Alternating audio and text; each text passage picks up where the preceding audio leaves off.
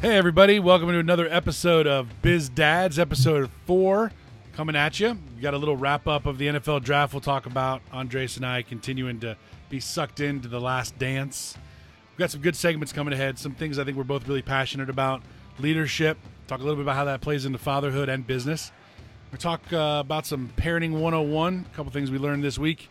Something that's obviously pretty close to both of our hearts too is entrepreneurship. We're going to dig in with a couple key pointers that we've both learned along the way, and then finish it off with our final 4, the most influential business people or mentors that have had an impact on our life. We'll hear a little bit from Producer Twist too. Let's get into it. Here we go. Another episode of Biz Dads. All right, Andres, I don't know about you, but your Chiefs, you look pretty good. My Browns, I think, had one of the best drafts with no real names that anybody cared about, but I'm excited about how they're going to play. And it was an incredible production. How do you think your Chiefs did? Yeah, I mean, I was watching it live with a bunch of buddies from Kansas City and around the country, and we were sort of like thinking they were going to go running back, and they did go running back. I was, sort of hoping they'd pick up, our guy here in Georgia. But look, I mean, all in all, it was fun to be on FaceTime with a bunch of my buddies, or Zoom, I guess. I mean, I just got to give hats off to Roger Goodell. I mean, he pulled it off. There was little glitchy things here and there, but I mean, it just felt normal to just be able to sit and watch the draft for 3 days. 54 million people, I think, tuned into it. The production quality was amazing. I compared to what they had to deal with. Are giving what they had to deal with. I was so just in awe of how well they had done. I think we mentioned I was curious on how it was going to go off, but they did a fantastic job. I watched mostly on ABC and ESPN, and they did great. Yeah, no, I mean, I always tune into at least, 4 or 5 hours of the draft every year. As much as anything, just to see the reaction of the families. These kids have been playing football since they were 5, 6 years old, and to be surrounded by, family and aunts and uncles and grandparents. Of course, there's always an agent or two sneaking around, but I thought it was just really neat to be able to see that emotion. It just reminded me that at the end of the day, like, we're going to be on the other side of this pandemic at some point, and these kids are going to be out there playing football again, and it just felt normal. So that's the word that kept coming back to me. Yeah, and to see the real world, the real lives of some of these decision makers, with their kids in the background sitting there while head coaches and GMs, guys that almost seem untouchable from a distance in some instances, have kids who want to be on TV. They're wearing their gear. Some of them were, there was a couple funny ones. I love seeing that. I think that brought them back to the real world. That's going to endear them to the fans even a little more. That brings the fandom to life.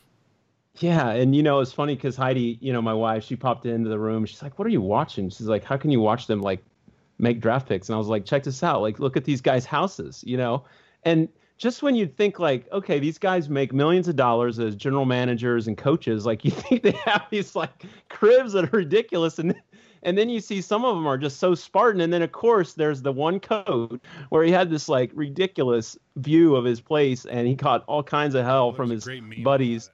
Yeah. So, I mean, I don't know. It was just so different. And I think all the, like you said, all the normalcy of, all these parents at the end of the day, a lot of them, having their kids at home in their pajamas and kind of hanging around the computer. It just made it feel normal. It made it feel like you could relate to them. They weren't in this like war room at some, headquarters that you never could get inside of. It felt like you could be inside of the room, a little bit, which I thought was neat. Yeah, the great meme I saw was comparing Belichick's setup to Kingsbury's setup. Belichick was sitting at a table that was like from my grandparents' house in the 80s, dining room table. And then you've got your boy Andy Reid wearing his Tommy Bahama, and then you see Kingsbury, and he's got this palatial estate that's got the fire pit in the back and the right. I mean, it was like, man, the meme was talking about how many Super Bowls Belichick had won and how many games compared to how many games Kingsbury had won. It's great. Yeah, I love that kind of stuff. I mean, again, cool. That's what made the production quality so fantastic for me. Is it brought it inside? It did. No, hats off to the NFL and ESPN and ABC. I thought it was good TV, and Trey Wingo did a good job in the studio, and Bristol, because I mean there was a lot of little stuff moving around, and there was just so many great little storylines. You watch the NFL draft if you're a hardcore sports fan or an NFL fan, because there's so many stories about these guys, and maybe they've lost a parent, or they lost a sibling, and they've overcome so much. And to have for them to still have that moment when you look around the country and kids are losing their graduation ceremonies and losing baptisms, and first communions and all this kind of stuff. It was kind of, again, it was cool to see some stuff that, you're just used to if you're a sports fan kind of come back and happen. Well, my mentality is that the world should be run by offensive linemen. So there was a couple things that I loved. If you saw the offensive lineman from Heidi's alma mater of Iowa, he created the red carpet for his mom outside of his house. Yep. And then the old offensive line coach at Georgia, who now I think is at Arkansas, calling his two tackles who were both drafted in the first round, and the video of him calling them live right after they had gotten drafted, it was so incredible, and talk about the relationship between a coach and a player. And I've had the chance to have that incredible experience and reconnect with my coach a couple weeks ago. It's pretty special to watch that kind of stuff, man. And I don't know, I just feel sometimes like the offensive linemen are, that's the grit, baby. It is, man, in trenches. I mean, come on, let's not be too humble here. I mean, you were an offensive lineman. We'll tell that story, but that's where the name came from, man. Totally. Well, our listeners are definitely going to want to hear it. I'm going to interview you one day. So, no, it was good stuff. It was fun TV, fun drama. Hands in the trenches. Producer Twists all up in the trenches. So I only got to watch episode 3 because, as this is the second part of our podcast name talks about, is that we're dads, and I didn't get a chance to watch the 4th. I got the 3rd in. But the Jordan documentary, well, I'll call it The Last Dance, I guess, because it's about all of them. But, man, what a great 3rd episode, too. Oh, man, I don't know. Just for me, again, I said this last week. I'm biased because I grew up, during this era of the NBA and a huge Jordan fan. I had the Wings poster, up in my room, of him in the black and white. Most people probably have seen that image. But, yeah, I mean, episode 3, like it got into to Rodman, and it got into the battles with the bad boys, the Pistons. And I'm just, like I said, I've really enjoyed it. It's been fun for Heidi and I on a Sunday night to get the kids down and just watch a couple of hours. And it takes me right back to when I played hoops and what it was like seeing these guys and then being able to see it behind the scenes. It's been awesome. Yeah, it was cool to see. This one was about the Worm, Dennis Rodman, kind of probably one of the most polarizing athletes ever, if you think about it. And to have some of these guys come out and say he's the greatest man-up defender that they've ever seen. He probably doesn't get that recognition because he's overshadowed with everything else, but also to sit there and to see him interviewed, this soft-spoken guy for the most part, who's still got all these piercings and all this flair around him, it humanized him for me anyway a little bit. Yeah, but before we get into Rodman, I want to talk about the shot. I mean, come on, you're a Cleveland guy. Let's talk about that. I mean, I turned on the show just as the two teams were in timeout. The Cavs were trying to decide who's going to guard Jordan, and everybody knew Jordan was going to take the last shot. So walk me through that. I mean, where were you? What did you think of when that happened, and what do you think of when you see that replay? Look, man, I got a real dark spot in Cleveland sports in my life in the 80s because of the fumble, the drive. The only World Series the Braves ever won in that 14-year division run was against the Indians in 95, and I'm just telling you, man, I don't really want to talk about it. It kind of hurts, but I feel you. I really wish they would have put Ron Harper on him now that I've seen the documentary because basically they all just kind of laughed at Elo. Even Jordan was like, Ron Harper defended me better. And, nothing against Elo. I mean, he's a hell of a ball player, and that team was fantastic. That was the Greg Elo, Mark Price, Brad Daugherty, Ron Harper. That was a great team. Yeah. But to see him make that shot, I mean, you can't see a Jordan highlight reel without that shot in it because that was the statement really for him. I mean, that was probably the moment he took over and became what we all know him as today. Yeah, no doubt. I mean, I thought it was so true what they talked about in the episodes. Beating the Pistons finally in the Eastern Conference Finals, overcoming kind of that team that was your rival, almost probably meant more to the Bulls and to Jordan than some of those championships that they won. So, yeah, I mean, Rodman, such a polarizing guy. I mean, I remember the girlfriends that he had. I mean, I just imagine what that would be like today, right? How much more media scrutiny would be on that today. But, I mean, even at the time, like he dated, Madonna, he dated Carmen Electra. I mean, I guess it's maybe more normal for celebrities to date one another, but it felt like back in the day, like that just didn't happen as much. Think about how quick TMZ would have gotten stuff on Instagram and Twitter and the TikTok videos that the Worm would have made. Could you imagine that? Think about just Dennis Rodman completely. with TikTok. Can you imagine like your boys trying to understand why does that guy have like bumblebee hair or pink hair or green hair? It was a different. He was definitely way ahead of his time, I guess. Stuff to explain to our kids. I'm glad that's not one of the things I have to worry about. But no, like episode 3 ends with the Vegas trip, right? So, Rodman's basically gone to Phil Jackson, who's the only coach probably in the NBA that understands him. And, this episode also talked about Phil. And I mean, just an amazing kind of Zen master and how they bonded. Coach too. They got Bill Collins in there. Right. Yeah. Did you know that Phil Jackson's got 13 titles between coaching and playing? I know, it's crazy. It's amazing. 20 seasons as a coach in the NBA, never a losing season. The next closest, Casey Jones with 10. That was a good stat that they showed. He saved his losing up when he got to the Knicks. Yeah. But no, episode 3 was it was good stuff. I mean, we'll break down episode 4 in a future show, but I think episode 3 basically ends. The cliffhanger is Rodman says, "I need some time away."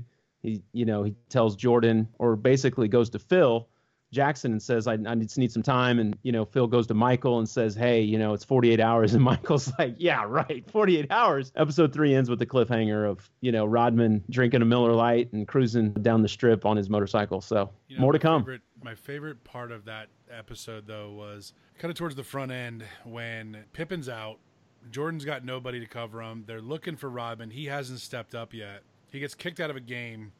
And Jordan kind of goes off on him, Rodman knows he's done something wrong. Jordan sitting there saying, I hear this knock on my hotel door that night. Rodman comes in. He never came to my room.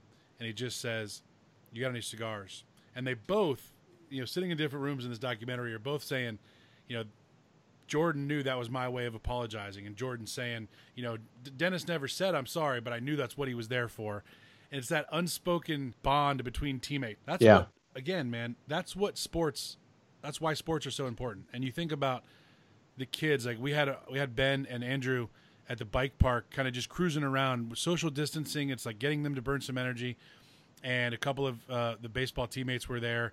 And just these kids can, they can just interact in their own way, and they're creating that bond that will probably last a lifetime. I mean, Jordan and Rodman had that, after a few years. And again, those are incredible bonds. Yeah, anyway, no doubt about it. Absolutely. Pretty interesting. So, changing the subject a little lightheartedness. We talk about the biz side of what we're doing, and we work in advertising at Trenches, working a lot in marketing, and I don't know if I'm creating a monster or he's just watching too much TV, but a couple funny things this week. We were cruising down the road trying to get out a little bit, and had gone up to see this new house that my in-laws are finishing in Woodstock. We're coming back down, and I hear Ben start going, oh, O'Reilly's, and he's singing the chime from an O'Reilly's ad. And I'm like, that's kind of weird. Maybe he's watching too much TV. And then he gets home that night, and he and his brother are playing around. Andrew's got this idea they want to make their own soda pop. So they pull all the seltzer waters out and start mixing them up and create a soda called Nuclear Puppies. So they get these seltzer waters out, and they start making this soft drink, this soda pop, whatever. And Ben's like, we got to come up with a name, and it's got to be something that's not already trademarked. Andrew's running around trying to follow something, figure out something, and they ended up calling it Nuclear Puppies. So Ben's like, yeah, Dad, we need to trademark Nuclear Puppies. Can you get us on the trademark? And I'm like, how the hell does he know about trademarks? I know Margaret and I are both in this business, and we've talked about it a lot, and we try to just have very direct conversation with him when he asks certain things. And we've had conversations about what a trademark is or why certain things are called certain things. But it's amazing how much it's stuck. So now he wants to trademark Nuclear Puppies and make a soft drink out of it. So for our first BizDad product, Nuclear Puppy soft drink, we'll have Francesca, your daughter, as our first spokesperson for Nuclear Puppy soft drink. No, but you're right. Like Renzo, my middle one, and Frankie, my older one. One thing I've noticed during the shutdown is that the two of them have gotten really, really creative because they're not outside as much. And once kind of school ends midday, I'll hear the two of them, going up and down all over the house, creating these games, creating all this make believe.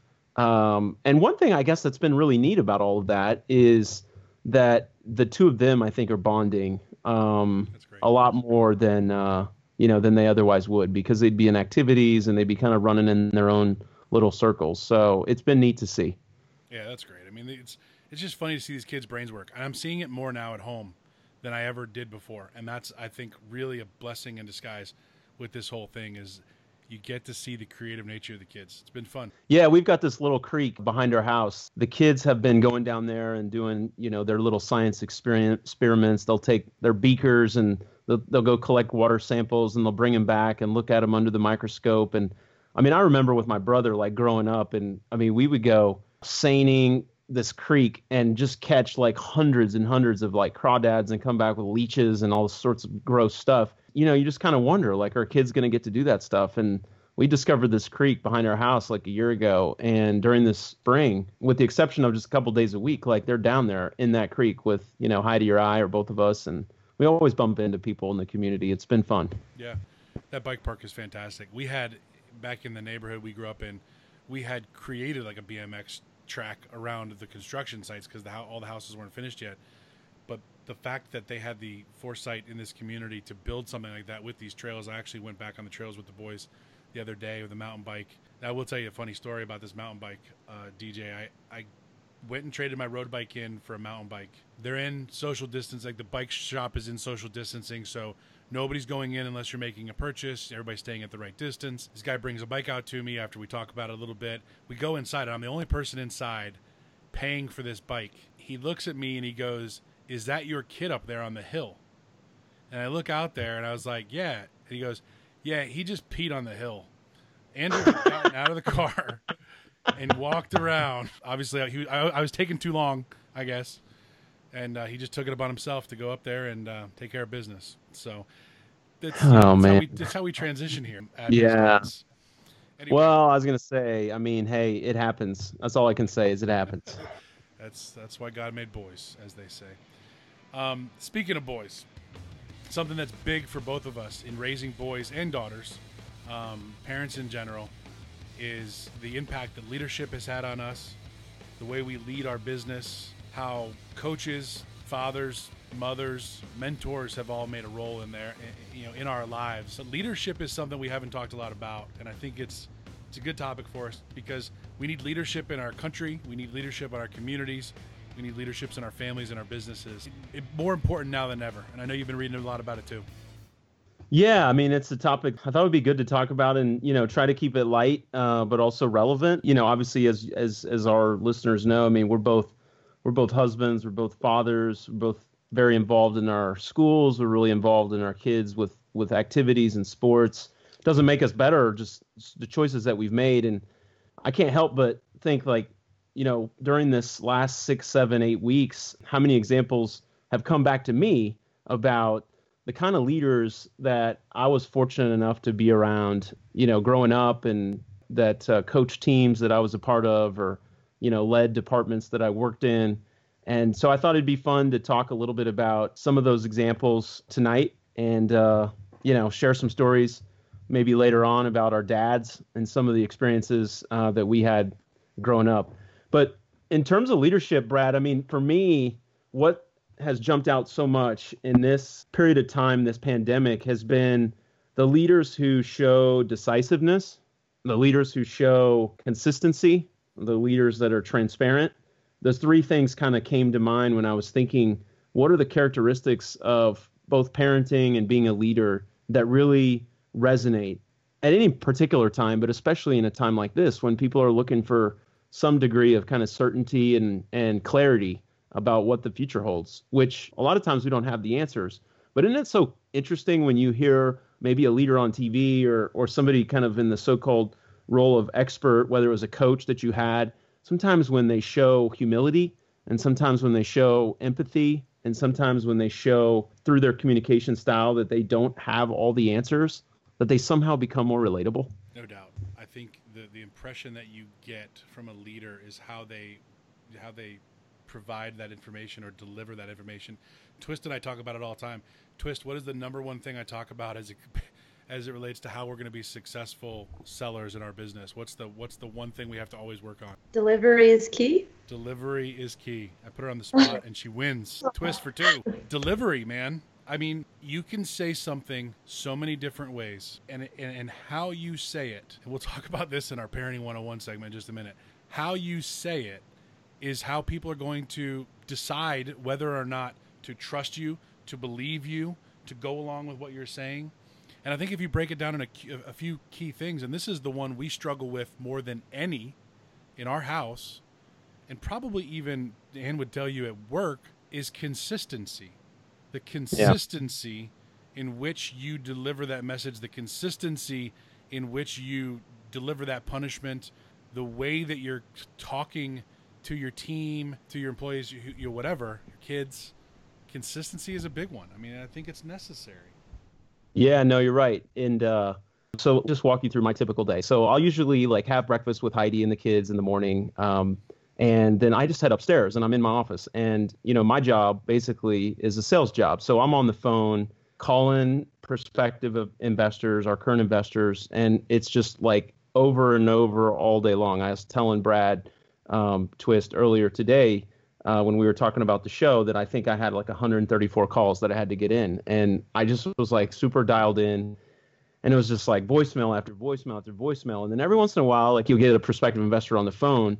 But like you have to be ready to make the delivery when you do get that one prospective investor on the phone, and you want to be consistent. My boss is fond of saying it's not often what we say, it's how we say it. It's such a good piece of advice, Brad, around delivery, and what you say is not as important as how you say it. That sort of nonverbal communication.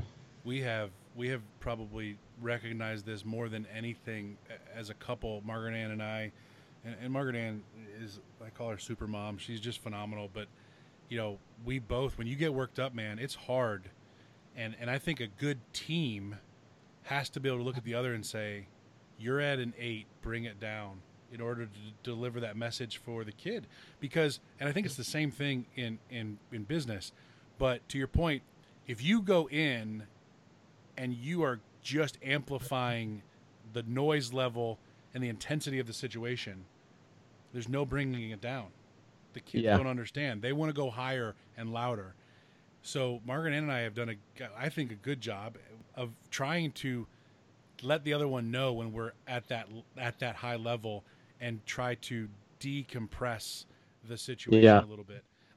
De-escalate a little bit. Yeah, they got definitely de-escalated. And, this is something that Ann will always do, I think, in our line of work too, is, the more you work with somebody, the more you realize those types of things are so vital, because it becomes, your work environment becomes just like a family.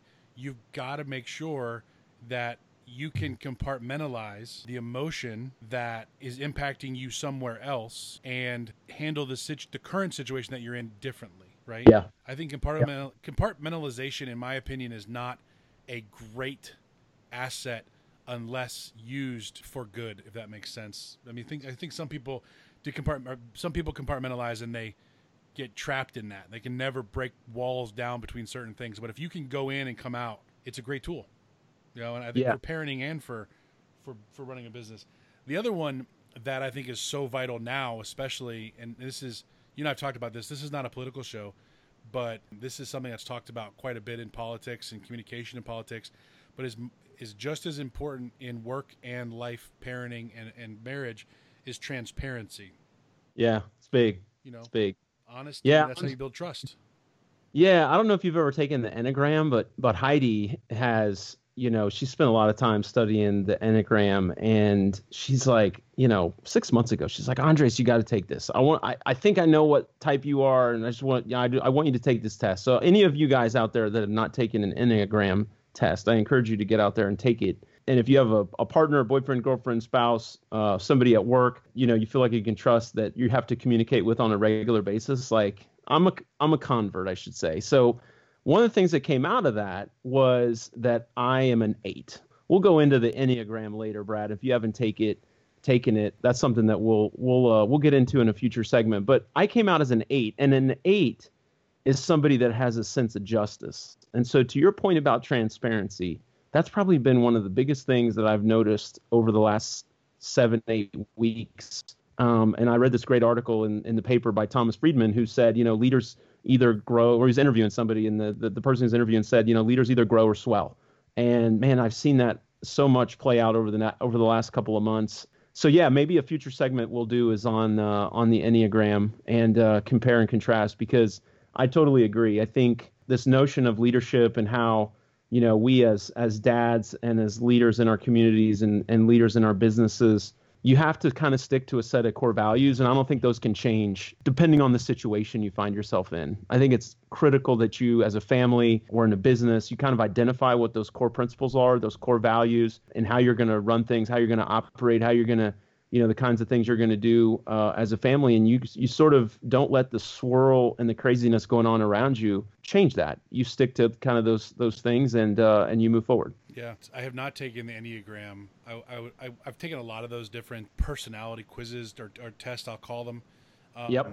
And it is interesting, and we need to probably do this in our business as well. But you can learn a lot. Like for right or wrong, I'm old school, right? I guess it comes from my upbringing, but I think people can work with people if they're empathetic and understanding and unselfish. And sometimes those things go a little far for me personally, because it makes it too exact on how you're supposed to deal with people, where I think you have to be somewhat flexible and nimble in how you manage people, how you work with people, how you manage relationships, how you parent. And again, right, wrong, or indifferent, the point of it is it's good to know, as long as you don't take it to the extreme.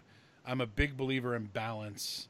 And I think balance in communication and balance in leadership is so important, because if you're too far one way one day and then too far the other way the next, it's confusing. And that takes me to the last kind of the key thing for me as it relates to what I look for in a leader and how we try to lead and parent is decisiveness. Like, how decisive are you? How quickly can you be direct with what you're punishing, what you're instructing, where you're at that point for that relevant conversation.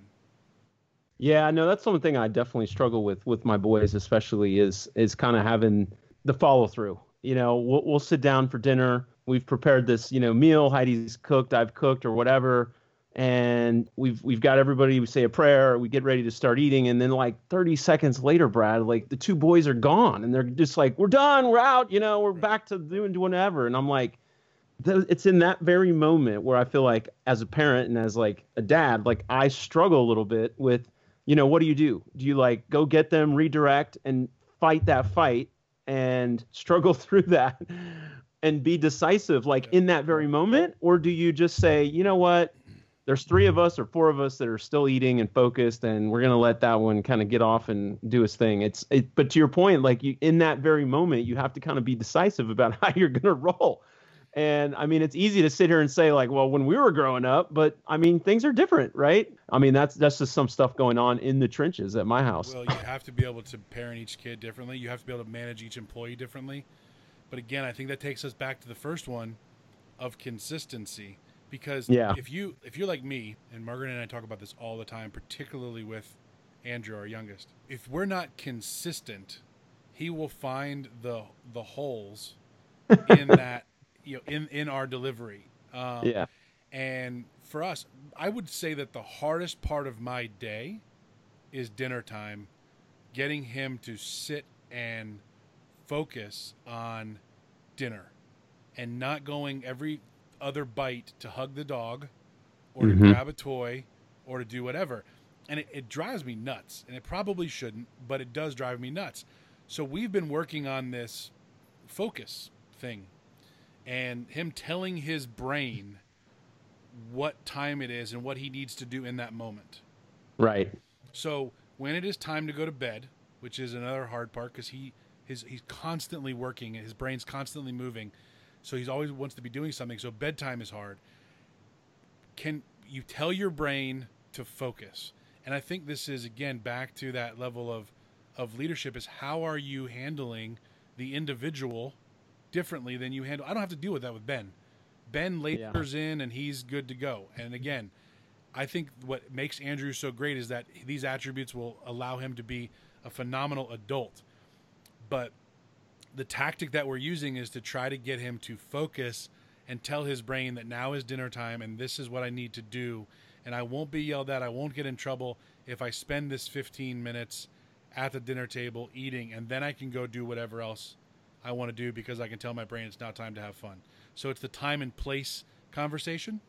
Yeah. It's working a little bit, I can tell, based on our bike ride and some other things we've been doing over the last couple of weeks, our bike rides. But yeah, man, it's crazy. But it all dials back to, I think those three things of leadership is consistency, transparency, and decisiveness. If you can find a leader who gives you those three things, again, even if they're just trying to do it, you can work with them and they can work with you, and that makes a good team. Yeah, no, totally agree. I mean, we've got countless things that we could talk about around this subject, so we'll have to table it for tonight. But I thought that we would also maybe give a preview of maybe one of the guests. So one of the guests that we're going to have on a future show. So Brad, why don't you tell us about who you have teed up? Yeah, I think we Andres and I've talked a lot about it. We thought it would be fun to have a guest come a couple of times a month to be a part of the show. And believe it or not, this is somebody neither of us know tremendously well. He is a neighbor of mine, Tim Spiker, who is actually an author and a speaker on leadership. He's got a college athletic background, father and family who's very much into coaching, and owns a company called The Aperio, which has a really cool meaning as well. So Tim will join us next week. We'll talk a little bit more about leadership and really what gets into coaching and how that all translates to business, especially since we've all been athletes. Because I don't think we've talked about this either, but producer Twist, pretty good athlete. She's a tennis ringer, DJ. I don't know if you know that. Well, I don't. So I'm looking forward to hearing the details because tennis is huge in Atlanta. It's one of the biggest cities in the country for tennis. So Twist, tell me more on a future segment. I definitely dabbled. I don't know if anymore. You better come if you wanted to join your Alta team though, or your USTA team. You better come strong because she ain't playing no patty cake. All right, let's get into one of our fun segments. This is our fun segment of the week, our Parenting 101. So, Andres, we've talked a little bit about our parenting fails. We've had a Parenting 101 in the past. And since we've been talking so much about communication and leadership, I thought I'd give you our Parenting 101 fact and a funny little story to go along with it. We told the story about the bike. So I got this mountain bike. I had to get it home. So in order to get it home in the Yukon, I had to put one of the seats down. And wouldn't you know it, that created the biggest ordeal of who got to sit in the middle for the mile ride home to the house. So Ben's older. We put him in the middle. Andrew wasn't happy about it and starts to throw a fit. And Margaret Ann, this goes to delivery, Margaret Ann looks at Andrew and says, "Andrew, don't worry about sitting in the middle because if we get into an accident, Ben will die first." And I'm like, oh. I look at her and I was like, "Babe." Well, she goes, I don't know why I said that. I know, Ben. I know what's coming. So you turn around and Ben's like white as a sheet, freaked out, starts crying. And we're like, "Buddy, we don't mean it. We're going to protect you. We're here for you." But I mean, you would talk about a parenting fail and a parenting 101 in the same segment. Here you go. Yeah. So the delivery was to try to diffuse the situation of Andrew not freaking out, but forgetting that our words were so impactful to Ben as well sitting there. And she didn't mean anything by it. She didn't, we're not going to get into an accident. We were being very safe. But man, the heat of the moment, those words come out, and I can't tell you how many times I have had that exact same situation, and I guarantee everybody listening has too. Yeah, no, there's been a couple of times I've said stuff probably in the heat of the moment. I've kind of snapped, and I just think about one of them where I sent, Frankie, our daughter, literally up to her room crying, and I was just like thinking to myself, why did I just say that? But it just happens, and we're human, right? So you apologize, you go up, you ask for forgiveness, and God bless our kids. I mean, that's one thing about them is unlike adults, right? Kids are generally pretty cool and understanding, and they're forgiving, and they can put a smile on their face. And man, we can learn a lot from them, I still think. Well, I'm not going to spend this podcast throwing my wife under the bus too many times, and I know it was totally unintentional, but it is so important and so hard for us as you know what needs to be said, and you never intend for it to be painful or to hurt, but you have to be so careful with how you deliver your punishment, your instructions to your kids. And I think, the parenting 101 tip is think before you go into these moments. As hard as it is, take all those things we talked about, the compartmentalization and where your feelings are, where theirs are. What's the clarity of the conversation? How are you going to deliver in a decisive way? And what do I need to say? And can you do that in the blink of an eye so that you can actually get your kid to shut up and calm down? And understand that this is not a big deal, because it doesn't matter where you're sitting. We'll be home in a minute and it'll all be over. Yeah, totally. It's good advice. That's your parenting 101. All right, Andres. 4 years ago, I entered into entrepreneurship. And if you were to ask me 4 years and 3 months ago, I probably would have said, nah, I don't really have that itch. I had never thought I would be an entrepreneur. And it's funny because I never really had the itch to own my own business. I've never really, and you and I have talked about this. It's funny, you probably have the bigger itch in this space than I do. But I talked with some mentors, some key people in my life, and they pushed me into this realm of entrepreneurship. And it is something that I'm so very glad that I did. People ask me all the time, would you ever go back? And the answer is usually no. It would have to be some ridiculous opportunity. And I'm actually getting into working to get into this organization, Entrepreneurs Organization, which is a global organization to help entrepreneurs, and it's been very helpful thus far. But you've dabbled into this a little bit too, had your own business. I think it's time for us to share a little bit of insight on why we did it. Yeah, so, my career brought us to Atlanta in 2006. I started out as a banker and did that for about 4 or 5 years. And then after the financial crisis, I lost my job. I was, really kind of thinking, what did I want to do? I was, probably about 30 years old, maybe a little less. Heidi and I didn't have any kids. We've been dating very seriously. I attended a conference and met somebody at this conference. We started, grabbing coffee and discussing business ideas. And then this company, Endurance Strategies, was born. And effectively, like you, Brad, I just took the plunge, and probably for a good 4 years, different business than Trenches, but a lot of it was consulting and advising and spending a lot of time presenting and doing proposals.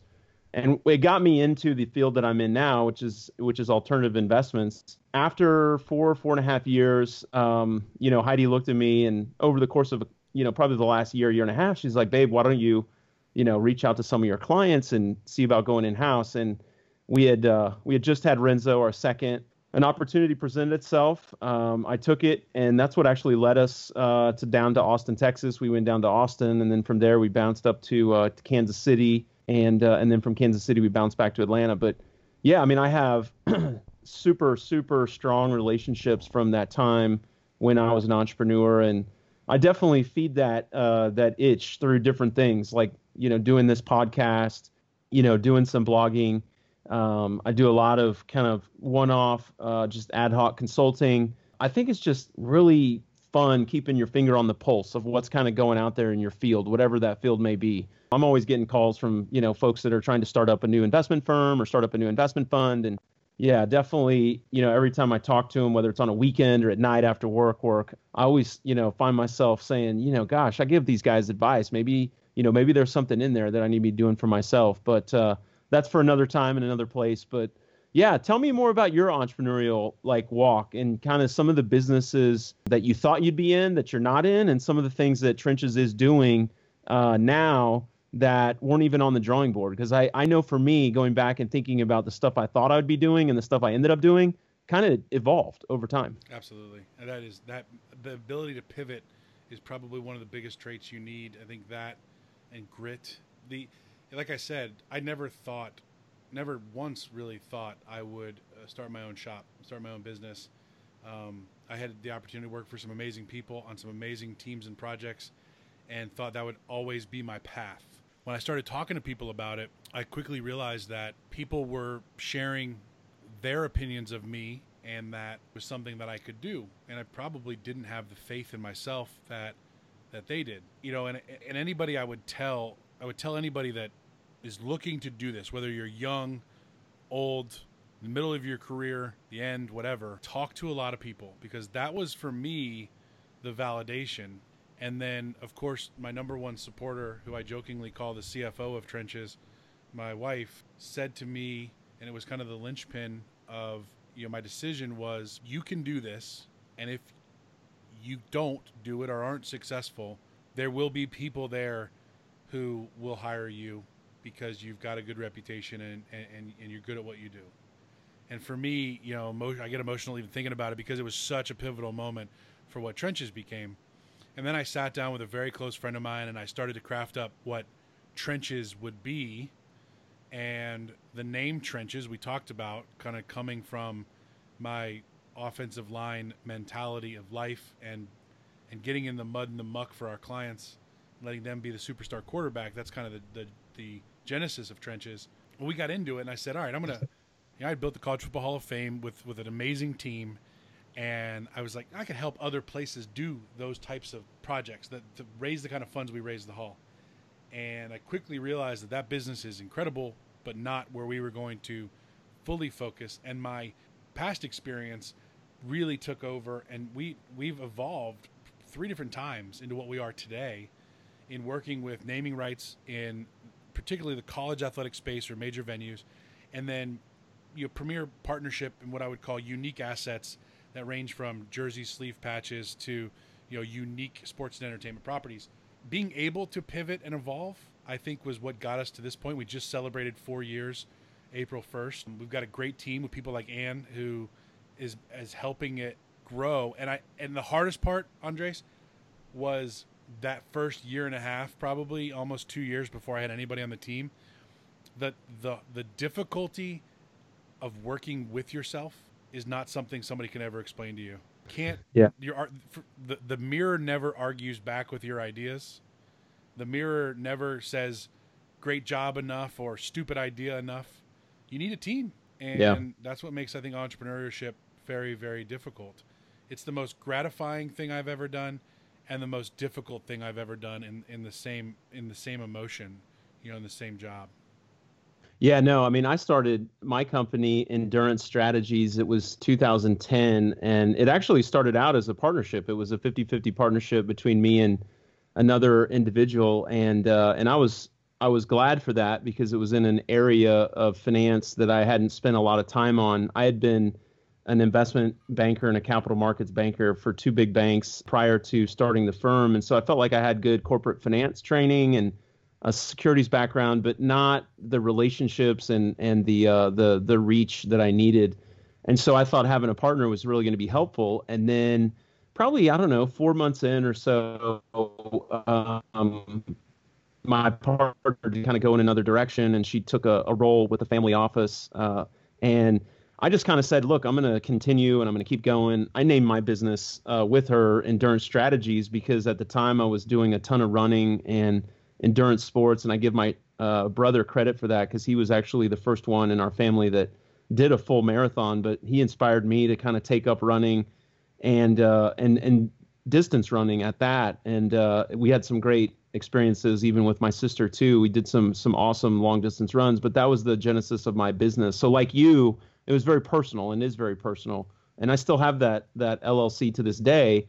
But the point of the story was that the experience of starting that business and it not being as successful as I wanted to, probably, if anything, has only sort of fed the fire to do something entrepreneurship, maybe something in the cards down the road. We'll see. I think once you get into it, you're always looking for the next thing. The biggest thing you've got to have and the biggest thing you've got to be able to do is hustle.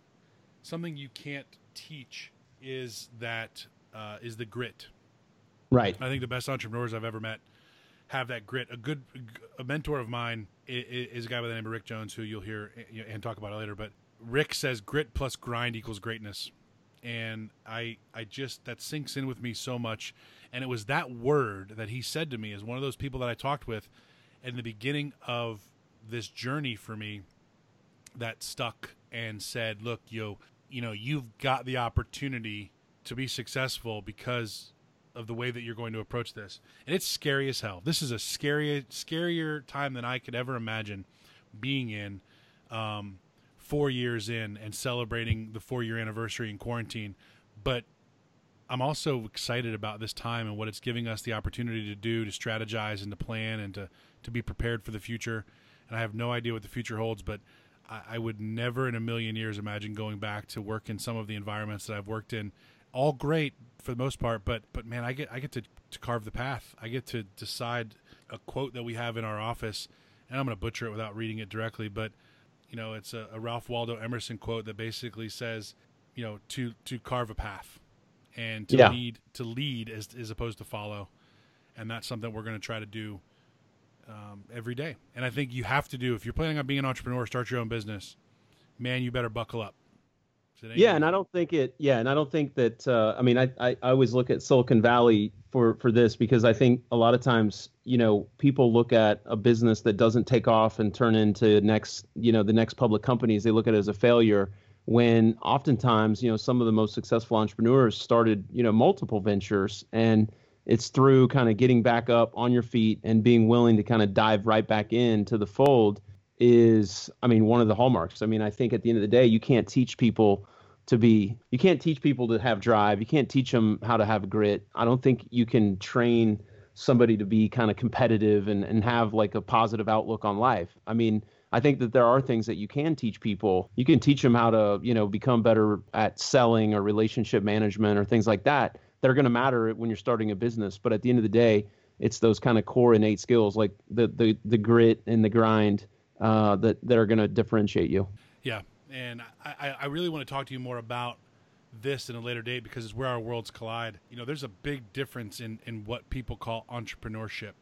It's easy to spend other people's money, right? If you raise money Sure. and you're starting a business and that's your approach to entrepreneurship, as opposed to bootstrapping it or doing it with minimal funds. That's a topic for another day. Definitely something we can dig into, because, it goes to the type of person that's going to run the business, the type of leader that you want to be, and how are you going to respect the people that you're working with, the money that's invested in you, or the partners that have come to support you, etc. I've been very fortunate in the people that have been around me, and that's what has made Trenches successful to this point. And I'm sure it's what's going to continue to help us be successful. Yeah, no, picking up on your point, and then we'll move on to our final four. The concept you just described in my world is the difference between somebody who's a true fiduciary and somebody who is an imitator. A fiduciary, we'll get into in a future segment, is something that gets tossed around a lot in our business, in the investment business. And I've been around long enough, not as long as others, but I've been around long enough to see the difference in behaviors when somebody calls themselves a fiduciary, and then when somebody demonstrates their fiduciary duties and kind of takes them to heart. So something that we can get into in another show. Look forward to that. Well, you said it. Let's get into this week's Final Four. What I love about this week's Final Four is that it ties it all together. Everybody has to have great leaders in their lives. Everybody has to have somebody who pushes them along the way, that coaches them up, and somebody that influences them. So today's Final Four, our top 4 most influential business people in our lives. And there's 3 of us. So let's start with one that's important to, I think, all 3 of us, I'm pretty sure. But for me, and I know you've talked about it already, the most influential person in my life in many different ways has been my dad. My dad was a businessman, has been a successful businessman, run companies his whole life, worked in an industry that never could see myself in, had an opportunity, created a reputation for himself and his name that would have allowed me to do great things. My brother has been very successful in that industry as well. But I remember the little things, man. Like my first steak dinner at Bones, famous steak restaurant here in Atlanta, was as like a 14, 15-year-old kid. He took me to a work dinner to teach me how business dinners operate. He said, look, you're going to learn things that you should do and things you shouldn't do at this dinner. He told me stories about the people we were meeting with, and told me how he was going to manage the dinner and what his plan was for that. He had me practice things like my signature so that I looked professional when you're in a business environment, and was always very much driving me to work on how I wrote and spoke. So my dad, you'll hear a million things about him, and those that have met him love him. We joke because he looks like John Madden. So don't ever ask him to do that impersonation. But he's been one of the most, if not the most influential person in my business career and my athletic career. And I'm just blessed to have 2 amazing parents. But that's one for me. How about you? Yeah, I mean, my dad as well. So my dad, I mean, it's hard to get, to talk about your parents because I think it just brings up so many emotions. I mean, I'm blessed in that both my mom and dad are still living. They're back in the Midwest where I was born and raised in a town called Newton, Kansas. Go Railers.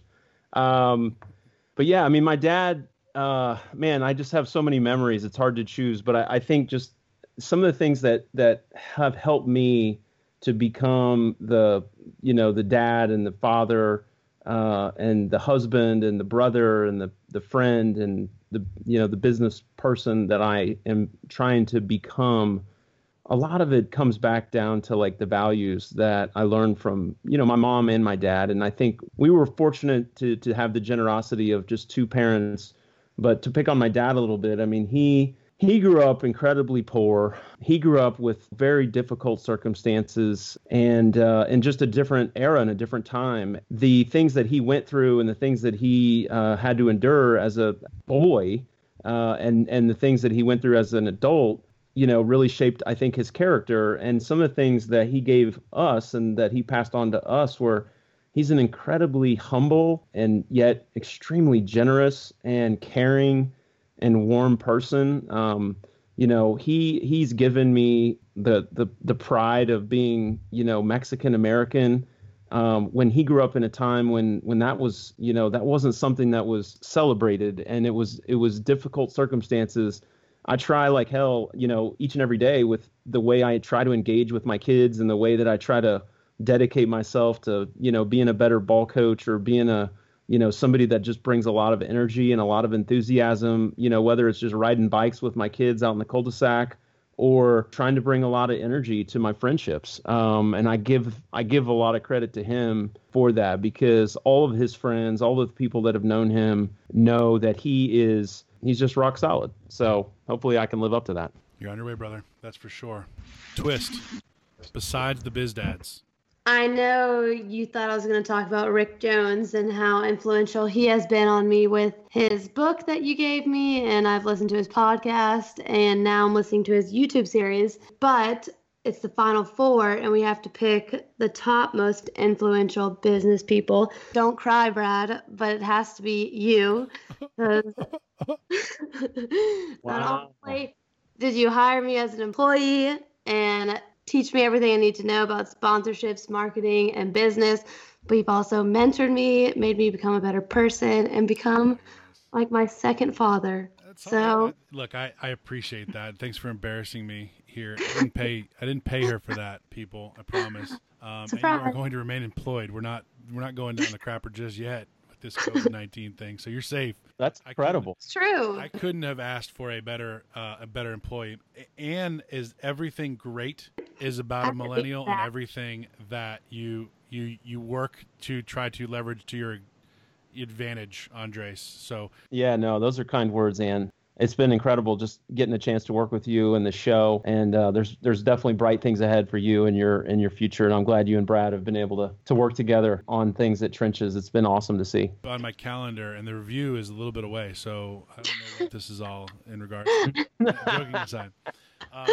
I will tell you, Andres, I want you to finish it up with yours. The third one for me is a guy by the name of Bill Hodge. Killer B number 2, we call him. Bill was a guy who I really consider my first long-term boss and mentor. He was a guy who was very clear and concise and transparent in everything that he did and changed careers actually to do some pretty incredible work nowadays. But he was a guy who spent time with me and he cultivated my skills. And I hope, and someday I'm going to be able to do the same thing for you that Bill did for me, because the most influential thing that has ever happened in my professional development was taking the time to actually spend riding around with Bill, visiting the universities and college athletic departments that we represented at the time. I'll never forget, we sat in his Chevy Avalanche, drove all over the Southeast, and spent a tremendous amount of time sitting on the back patios of Fairfield Inns. Just about every Fairfield Inn in the Southeast we probably stayed at some point.